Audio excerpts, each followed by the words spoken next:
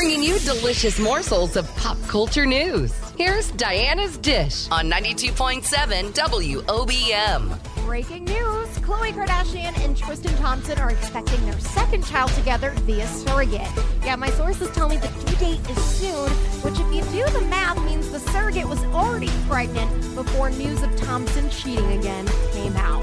Yikes. Speaking of pregnancies, another reality TV star just announced she's pregnant. Selling Sunset's Heather Rael Musa and husband Tarek El Musa are expecting their first child together early next year after being so open about their IVF journey.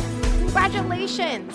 And another Selling Sunset cast members found love again. Word on the street is Jason Oppenheim was seen getting cozy with a model in Greece just months after his very public split with cast member Rochelle Stacks.